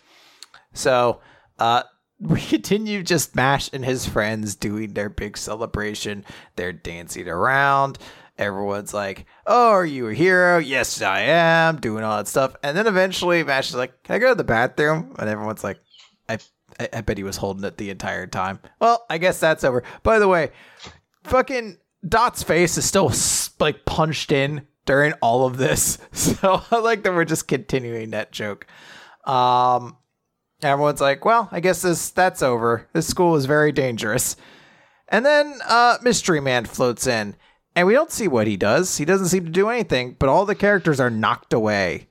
And Dot's like, "Hey, what do you think?" And he sees that this guy is just floating. And when he lands on the ground, he just approaches Abel and he's like, oh, you look rather rough. Did you lose? You couldn't even rise to the top of the school. That's pretty bad. But you did do one thing, and you got us good intel on Headmaster Wolbert. And just suddenly, Lord Abel just starts choking himself. His own hands just wrap around his throat and begin to strangle him. And the mystery person just says, but you didn't find the one we're searching for, which is fine, really, because as it turns out, we don't need you. And Mash comes back. He's like, hey, is everyone okay with orange juice and cream puffs? Which cannot possibly go together. But he's so earnest about it. Yes, the acidity of the orange juice is complemented by cream puff. Also, he didn't bring orange juice. He's just carrying a plate of cream puffs. Someone else has got to get the orange juice and the cream puffs. These are mine. Mystery guy's like, what? Can't this guy see we're in the middle of something? Mash is like, oh, is the party over? And there's just this quiet, stupid moment where this guy is just glaring at Mash for interrupting his big dramatic scene, and a fly lands on Mash's nose. He tries to twitch and get it away, and then eventually he sneezes and just launches all of the cream puffs across the room, and they impale themselves on the stupid mystery guy's fucking Jesus crown of thorns. And Mash is still like, oh hey, we were gonna eat those. Could you give them back? So the guy just throws them all to the ground, and he's just like, you insolent. And then he starts having this throbbing pain in his head. He's like, no, is it the resonance? It's here, but I didn't have this headache before. It only came when he walked in. No, not him. And we get a shot of Mash, and he's like, I mean, it can't be hit. No, not him. It's him. He's the one we've been searching for. Him. Really? It's just a shot of Mash's face as he stares off into the middle distance. I really want those cream puffs. So mystery guy's like, fine, I'll finish what I came here for first. I'm gonna kill Abel. And he moves, he lifts, and Abel just starts, rising into the air, arms outstretched, crucifixion style. And he pulls out his wand, which actually looks quite a lot like Dot's. Probably coincidence, just because it's full of spikes as well. But maybe that is relevant. And he just says, let's see how I'll match you up for me. Now die. And we're not exactly clear what his magic is. It looks like he summons a big wave of thorns or something. But it comes out. We see Mash make a movement. And then before we can see anything else, Abyss Razor has jumped into the scene and taken the shot that was meant for Lord Abel. And Abyss falls down and is like, I'm sorry, Mash. I might have to miss those cream puffs. Aww. Yeah. And the mystery... So I thought that this was Love when I first saw that shot. Yeah. Because, Love, Abyss just has the very effeminate hairstyle. Mm-hmm. And I knew that Love was there. So I was like, Abyss Razor. Okay, yeah, I can buy Abyss just coming out of nowhere. I mean, that's kind of his ability. He had super speed, so. I literally was just like, holy shit, that's very out of character for Love to do. Yeah. To our knowledge, Abyss Razor identifies as a guy at the very least. We don't really know until a data page comes out for the people who in chat who are asking if Abyss Razor is a guy or a girl. But to our knowledge, I believe they've only been referred to with he pronouns, so that's the way we're going to go with. So yeah, as I know so far, yes. Yeah. So strange mystery guy is just like, that should have been fatal. But that guy, that mushroom head, threw a rock at the last second and altered the trajectory of my magic. Ah, what a loyal dog. Seems the trash is rewarding you for picking it up. I find it revolt. And before he could finish calling it revolting, Mash just steps on the ground and creates a gigantic crater that interrupts him, and then kicks a stone that he knocked up and basically nails the guy in the head. And the guy just pulls the stone away with his magic, and he's like, ooh, I see someone has a short fuse. And he licks the stone. He's like, maybe I'll kill you too. And Mash is like, did you just lick a rock? Oh, well, I guess you're at that age anyway, which is such a vicious fucking burn. I guess you're a chuny. That's fine. Yeah. So Mash just finishes the chapter by saying, hey, I've got to go get Mask Guy to a hospital. Try to stop me and I'll beat the stuffing out of you. Okay, so this arc's still going, I guess. Yeah. You know, for the last chapter that I was like, this was kind of weird. This chapter got right back into being pretty badass, so I'm all for it. I don't like Mash's humor was really funny in it. I like Abyss Razor actually coming in and protecting Lord Abel. It's kind of like a discount version of Haku and Zabuza, but still, I kind of like it. So it's just, you know, it was a good chapter all the way through. Oh, wait, sorry. Hakbu and Zabuza. Gotcha. Whew. I mean, it was all right. Stop it. Hope you burn your eye out. I don't really have a lot to say about this chapter. There were a couple of good jokes. I didn't get incredibly excited over it, though. Mostly because I'm kind of like, we're still going, so... We're still there. But I was not, honestly... Okay. You were happy for both of us, let's put it that way. Okay, that's good. But there were a lot... Kind of to think of it, there were just a lot of manga this week that I wasn't very high on. And when you combine that with there just not being as many manga as usual this week... All right, so... Let's move on. I will note that I desperately hope this character gets a name really soon, because I hate having to refer to a character this much who is still with zero identity. So if he doesn't get one next week, I'm just going to make up a nickname for him. Cool. Sounds good to me.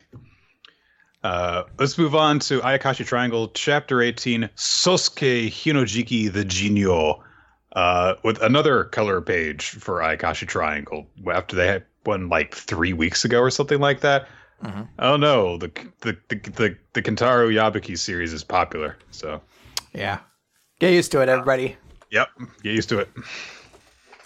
We get a flashback from Shiragani's perspective back to, of course, when he still was at full power, and he first met the Jinyo that now calls itself Sosuke. And I really like the form that Sosuke has in this chapter. This silhouetted humanoid form, but it's kind of unbalanced around the body, and it kind of it's shapeless in a way where you can't tell if it's supposed to be masculine or feminine, and just the mouth emerging from its otherwise featureless head is really cool. But this was when Shirogane first showed up and approached the Jinyo, who has been causing trouble lately because it's indiscriminately killing, devouring Ayakashi. And the Jinyo is just because, Shirogane is like, look, this goes against the principle of Ayakashi. Ayakashi don't devour other Ayakashi. And the Jinyo's like, I guess you're right, but that's because I'm a Jinyo, the Ayakashi closest to humans. Which sounds kind of like commentary to me in a way that, like, yeah, animals don't kill members of their own species unless they're humans, kind of thing. But Shirogane is just like, well, I'm the king. It's my duty to protect the order of the Ayakashi, so I'll destroy you. And they clash, of course. We catch up to the present where Shirogane is in his kitty cat form, and he just says, I was able to damage it, but I was also severely injured, and I had to retreat. And Kuro brings to the point of, oh, so he's that strong, because I've never heard of this Jinyo Ayakashi before. And Shirogane says, well, yeah, it was the first time I'd seen one ever. So he caught me off guard. And of course, he devours Haku to grow. If he devours Suzu's Haku, then he'll be completely invincible. So he takes advantage of this opportunity to go, hey, before that happens, Matsuri, return me to my true form. Matsuri's still just kind of racing to go and save Suzu. Shirogane's like, come on! This is a trap. This is bad. And Matsuri's like, even if that's true, I have to get Suzu back. That's all that matters. We see that Suzu's been captured, but is unharmed. She's dreaming of waffles, so she's totally fine. Yep. She wakes up in an abandoned resort hotel, apparently, which, according to Sosuke, this place was this, a place where a lot of people's dreams came to die because these people got carried away during the economic bubble in the 80s. And then, of course, it all came crashing down. So, of course, he's drawn to it because he's powered by negative human emotions. So, Suzu demands to know why he ate the Ayakashi in the previous chapter. And he's like, well, I wanted a taste of the Haku of an Ayakashi medium. You know, I was once this small, weak Ikon, but by wandering around, preying on small Ayakashi, I obtained their Haku, and I grew power and intelligence. But one day I realized, with a little preparation, the taste of Haku can change by hurting them, by devouring their friends in front of them. Instead of killing them quickly, I toy with them as they attempt to escape, and this deliciously changes the taste of Haku. I search for gourmet dining created of fear and despair. So he's very supervillainy. So that's the point. And Suzu sums up by saying, you're really sick. And he's like, yep, the same as you, humans. Humans establish civilization. Yeah, so it is. It is definitely social commentary. By building upon the sick and uncontrolled pursuit of inquiry and curiosity. I was just about to start the prep work for our human feast, but how fortunate I am to meet an Ayakashi medium, the ultimate ingredient.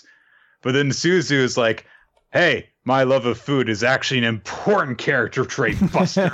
Because listen, I'm not just here to suggestively eat ice cream all the time.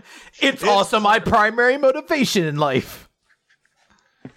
She says, I love desserts, so I understand not being able to resist something. But if I were to only see others as ingredients for food, I would be so sad. You're not. And so Sosuke's like, well, you're still not panicking despite the situation. You believe that Matsuri Kazumaki will save you, right? But I wonder about that, because the area around this building is protected by those who worship me, the Io, those that evolved from Ikon. And since I'm a Jinyo, the highest form, they obey my every command. So they gotta get past my minions before they can get to the final boss fight. So your princess is in another castle. They're not coming for you. I'll make you feel despair, and then I'll eat you. Over with Matsuri's group, Nino Kuru pretty quickly is just like, hey, you go on ahead. I'm going to test out this new jutsu. You get in my way. So, hey, they're bros. That's nice. Yeah. In the goofiest part of the chapter, Matsuri is like, my sash is a paraglider, and flies away. It's one of those things that's like, all right, yeah, he's got a method of flying, but it's also very goofy looking. So it's only because in my mind I'm like visualizing how it would be animated, and I want it to not be animated. It's just the still cut of him with the suit that you move higher up, like. Beep, beep, beep, beep, beep. I'm coming, Suzu. You see the trace pattern. You can see the guy's hand every so often on the shifting to cell. Sosuke is chasing Suzu around the abandoned hotel because he wants to make her experience despair, blah, blah, blah. She trips and falls. Matsuri arrives to save her. And then, honestly, it's very satisfying. Because Sosuke is in the middle of a oh yes, human suffering fuels me rant. He's like, I love to see a frightened face. Matsuri comes flying in through the broken window, and before Sosuke can react, dashes forward and just jacks him across the face. His entire face moves over to one side because he's been hit so hard. And Suzu's like, yay, Matsuri's here.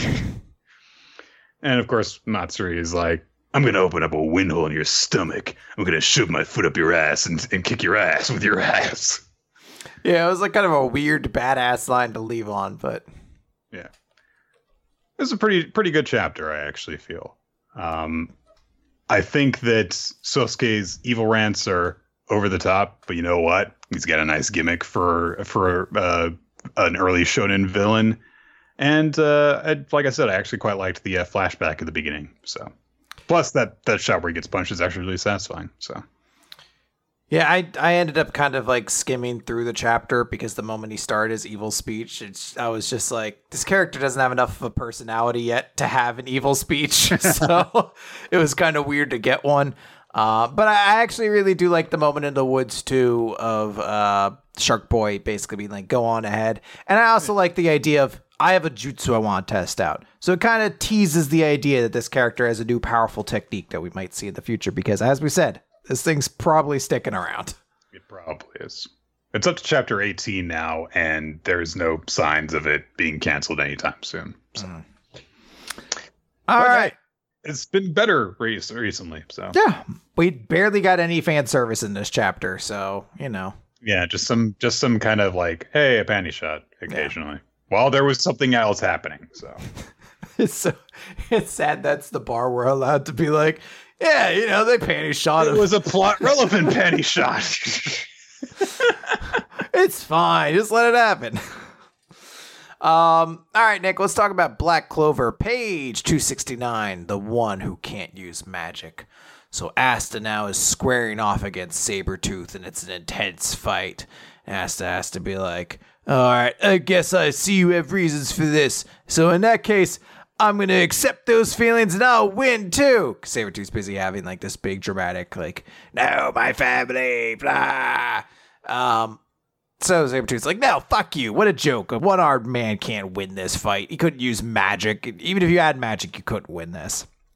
So Asta just runs up and punches him in the face, basically. It's weak for punches, I guess. It's very,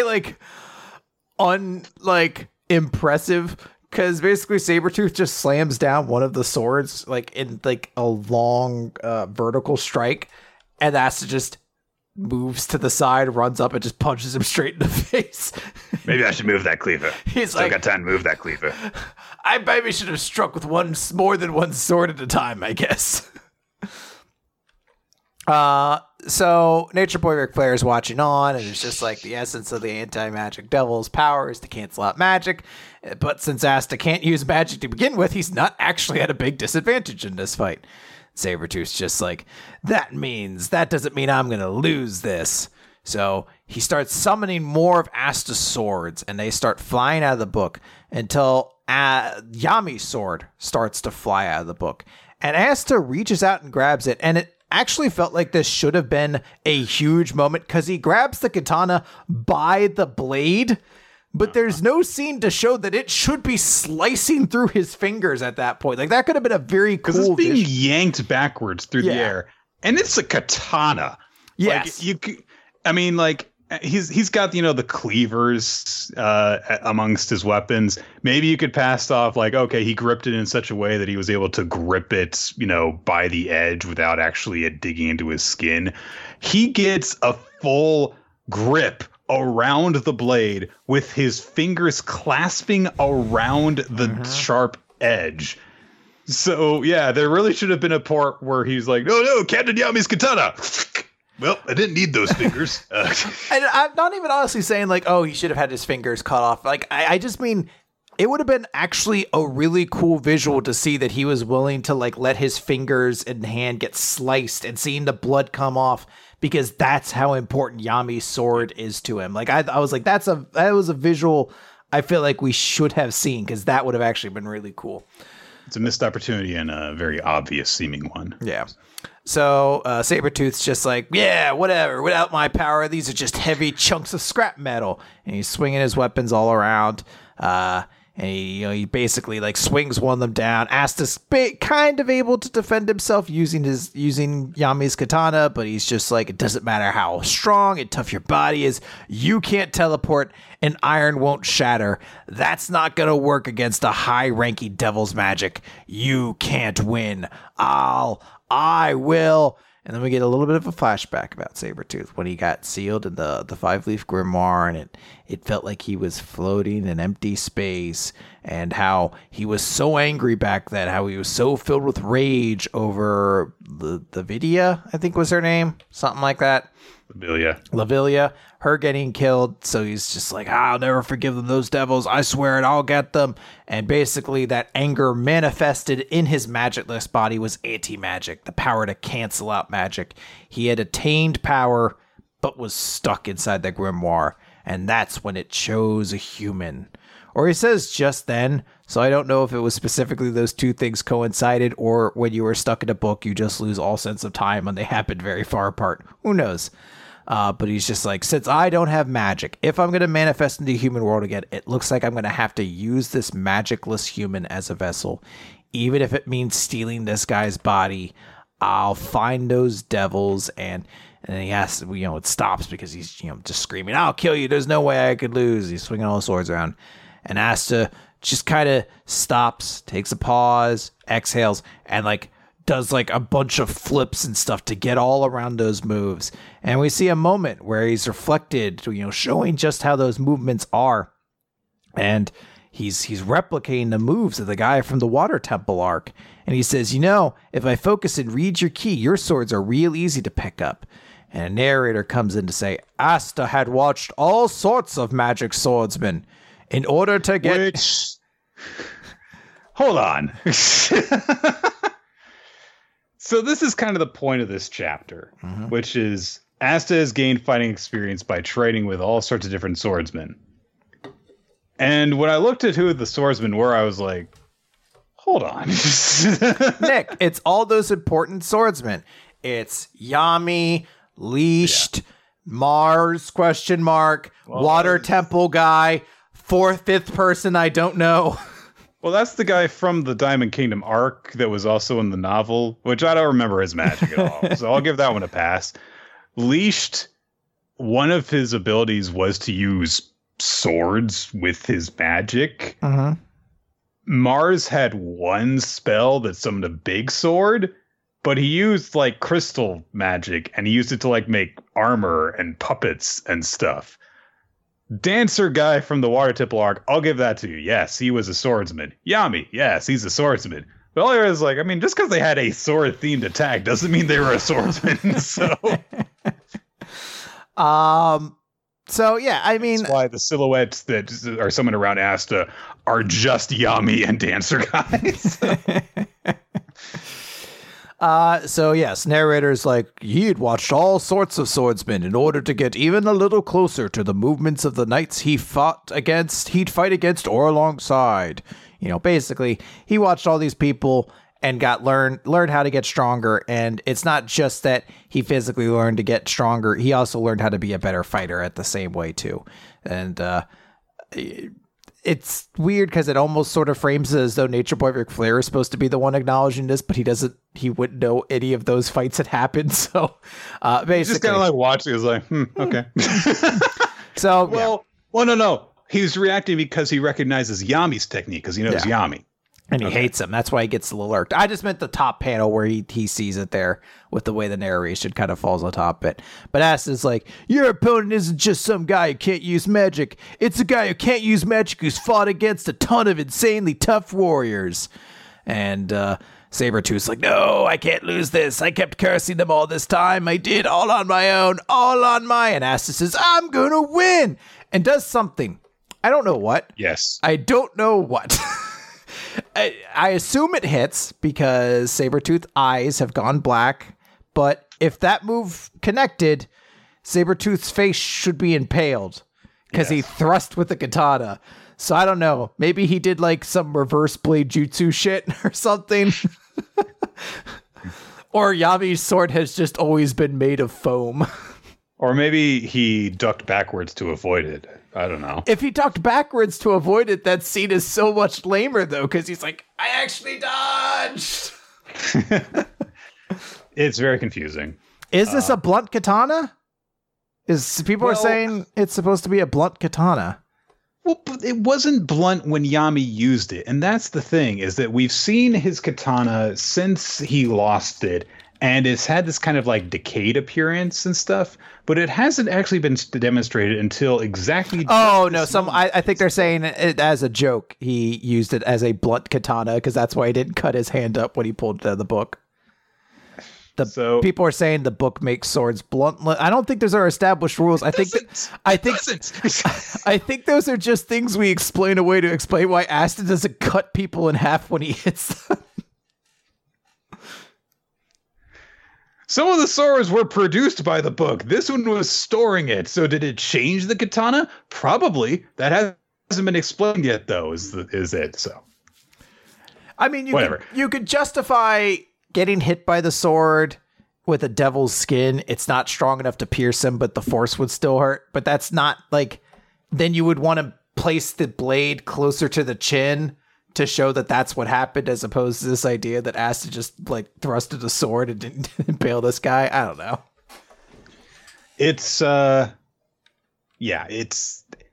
like the idea of this chapter in theory the idea that it's not that Asta is just better than this guy. It's that Asta has improved in a way that doesn't rely specifically on the devil's power, because he's been training, and not just training by himself, but actually learning from these people who are skilled in ways that he is not, and learning their techniques. And that's, you know, a way of kind of also like working against the thing that Nacht was doing, which was, hey, you've got to just tap into your devil's full power in order to do this. But in fact, it has nothing to do with the devil's strength that Asta is able to pull this off, but his own and the experience he's been through. And if that turns out to have been Nacht's point the whole time, then so much the better. But certain ways that certain details of this really work. The final shot is not nearly as impactful because it looks really awkward. And yeah, they're like the point I brought up earlier was some of those guys are not swordsmen. At least one of them is not. I still don't remember the guy from the Diamond Kingdom battles name, much less what he could do. So, because yeah, look, I'm trying to remember his Ladros name from that. Okay, so Ladros, great character. And the fact that they decided to use blood magic to control the king's minds, and this was a good thing. They were heroes. So that's... Yeah, I like this chapter a little bit. I do, as I said, I really like the premise of it a lot. I think there was a couple missed opportunities, but I think the one thing I've kind of enjoyed most about Black Clover recently is that it feels like it's at a normal pace.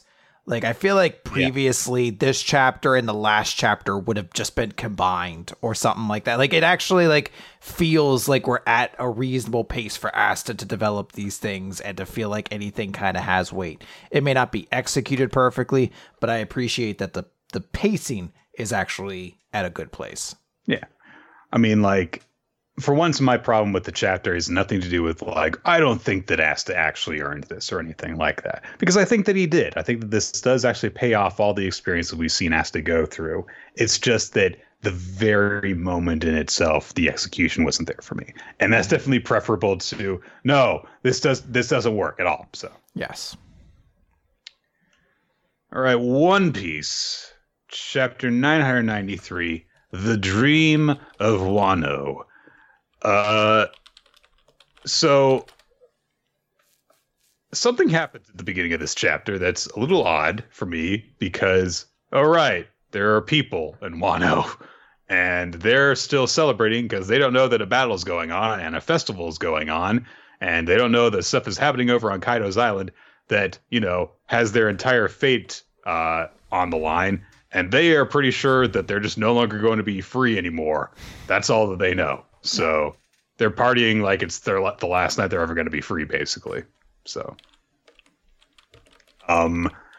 then there's some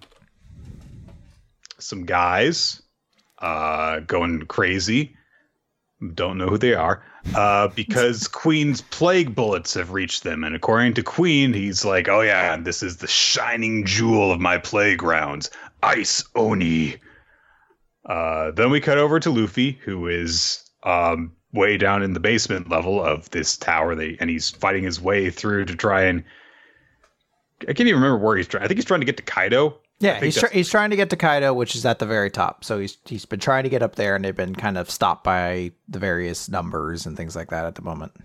Sanji is there with him, lays out a bunch of mooks with a spinning heel kick while his feet are on fire. Some more Animal Kingdom pirate guys show up, including a guy called Briscola, who's got a hand that's a gorilla. Mm-hmm. As you do. And he uses a technique which is gorilla punch, because he punches with the arm, and then the gorilla, which is his arm, punches. Okay. Yep. So Sanji starts fighting this guy. Luffy wants to go and fight some more people. And Sanji's like, nope, conserve your strength so that you can fight Kaido. And Luffy's like, but it'll take you too long to handle all these guys alone. And Sanji's like, oh, God, it's 10 seconds too long for you. And Luffy's like, I'll do it in 3. And then Jinbei shows up and beats the guy immediately. And they're back together, and he's like, okay, guys, I'm going to get you guys up to the roof. You have to conserve your power. Sanji's upset with him because like, no, I'm dragging Luffy along. And Jinbei's like, oh, you are? Oh, sorry. I love that moment. It's such a small moment, but I do like Jinbei as the new member of the crew just has that moment. He's like, oh, I didn't mean to enter into like I didn't mean to like mess with what you guys have or anything like that. Meanwhile, it's just Sanji being a little bit bitchy and just him being like, oh, sorry, I didn't mean to like interfere. I didn't want to mess with anything. Good guy, Jinbei. Oh, he's very great. So they start making their way up again, of course. We see that there is a mysterious cat of some sort spying on Yamato and Momonosuke as Shinobu is trying to get Momonosuke away from Yamato. Poor guy. The cat has got this seal of paper over its face, which seemingly connects it to the vision of Bao Huang. Mm-hmm. We have seen this character before. Okay, if you say so. Now, they have not been a super important character, so I'll say that. She reports these movements to King, who starts to pass on some information to the rest of the Tobiroppo, I think. Yep. That's them. Hey! Yeah. It passes on to Who's Who and Ulti. Yeah, so King's like, hey, listen, they're trying to get Kozuki Momonosuke on the Shogun's throne of Wano. We kill Momonosuke, bring his head to me, and that will break the will of the samurai. The pirates will be a separate matter, but Momonosuke's current location is... And then we cut over to that current location as Shinobu's trying to get away from Yamato, and Fishman. Yes, they are fishmen. Is Brosa. Swordfish. Keys. Yep, you got it. Sasaki. Okay. Sasaki commands his troops to fire on Shinobu, who comes kind of barreling through fire. She sees them launching a bunch of arrows and uses her own body to shield Momonosuke from them. And then a big guy tries to chop her with an axe. And Yamato bats him aside, and we are introduced to more Animal Kingdom pirates, the Armored Division. These poor creatures. What has happened to them? I don't know who has gotten the worst of this arrangement. But I think it's the guy whose body is permanently grafted onto onto a rhinoceros's back. Yeah, that one's not great. Sasaki is riding around in a throne on the thing's back as well. And so Sasaki's like, you intend to interfere with this young Master Yamato? Yamato's like, I'm not interfering. I'm fighting for Kozuki. Right over. So it looks like we're going to get a big fight between Sasaki and Yamato. That would make sense. Very similar to last arc, Dressrosa, where a lot of the various members of the Colosseum got big fights against members of like the Legion. This does seem to indicate one of two things. It seems likely based off this. Now, it's not 100% guaranteed. Cryos fought against one of the members of the like main members of Doflamingo's army. I've forgotten their names, the suits, I think, and didn't do anything. But it's in the small patterns of Oda, it's looking a little bit closer like Yamato is either maybe coming along with the Straw Hats or maybe will become one of like those Straw Hat Admiral kind of characters. Because usually when you see a character get a fight in an arc like this, it has some sort of relevance. Well, in the vein that, Yamato is trying to live out Odin's life. Mm-hmm. Odin went on that journey with the next king of the pirates. So there you go. Now, obviously, we also haven't seen it. Someone could interfere. But as we move closer and closer to this idea of these fights kind of happening, I'm actually pretty excited to see Yamato have a fight. So it's looking good. He came in with a lot of excitement over this new character, and then it's like, look, there's a lot of stuff going on right now. Well, technically, we kind of came in with a lot of fatigue, like another one. Okay, what's this one's whole deal? And then you have to figure it out. It's Kaido's daughter who is has fallen in love with the idea of being Odin and so has completely changed their identity and fucking hates his dad and is like, oh, all right, I'll take it. Yeah. So Kaido isn't doing so good now that he's had his scar opened up with all of the Akazaya 9 attacking him. So he's collapsed, and everyone's like, go freaking cut his throat. Finish him. Just cut his head off. But he starts shifting, which shocks everyone. And Kaido says, in your spirit, I saw the visage of Kozuki Odin. I could have let you kill me with each throb of my scar. I remember. But you people are not Odin. We will never see a monster samurai of his like again. It is too shallow. You don't even have enough power to open up the old scar. And he starts looming up into the sky and roars at all of them. And the force of Kaido's roar sends out invisible slashes through the air, one of which chops through Kiku's sword and then her arm. There you go, Nick. One more to your arm count. Dismemberment counter. So that's an awesome second win, I would say, on Kaido's part. That was cool. So yeah, I think it's a supremely cool moment. I think this chapter in large has a lot of really cool moments. It's moving around a lot, but I like this idea of the Ice Oni. I like that we're kind of reestablishing the Fire Festival. I mentioned a while ago, I think there's supposed to be some big visual element that comes along with the Fire Festival that I'm fully expecting to be one of the ways the arc comes to a close. So I like kind of the introduction of that part and seeing just how the people of Wano are trying to kind of deal with this, and it's not great. So there's a great moment there. I like Jinbei just looking cool, just punching the fucking stupid gorilla guy straight into the sky. And not even like a big scene. It happens in the background. You just hear Jinbei's attack, and then the gorilla guy slamming against the ceiling is great. And I think it's really cool. Kaido gets this big return, and his speech is so fucking great, where he's just like, I could have let you killed me, but you are not him. It's too shallow. It's just such a cool fucking visual. Kaido's a great villain. Yeah. I honestly think that this speech added a lot to his character, but it's also in line with what we know about him so far, that weird sense of honor that he has and that sense of respect that he has towards Odin, where, his followers, he's like, no, you'll never be as great as he was. But this is how pathetic you are. You can't even actually properly open up my old scar. And then he just roars, and all of a sudden one of his opponent's arms goes flying off. So he completely shifts the tide of the battle just by getting angry, and that's it. So it was cool. Yeah, I know quite a few people are bummed because it was Okiku, who is many people's favorite character of the Akazaya. I always mixed up because Ayakashi Triangle came into the podcast. So that's one of their favorite members. But I mean, I think it kind of had to be a character you kind of liked, because if it had been like Raizo, I'd have been like, oh no.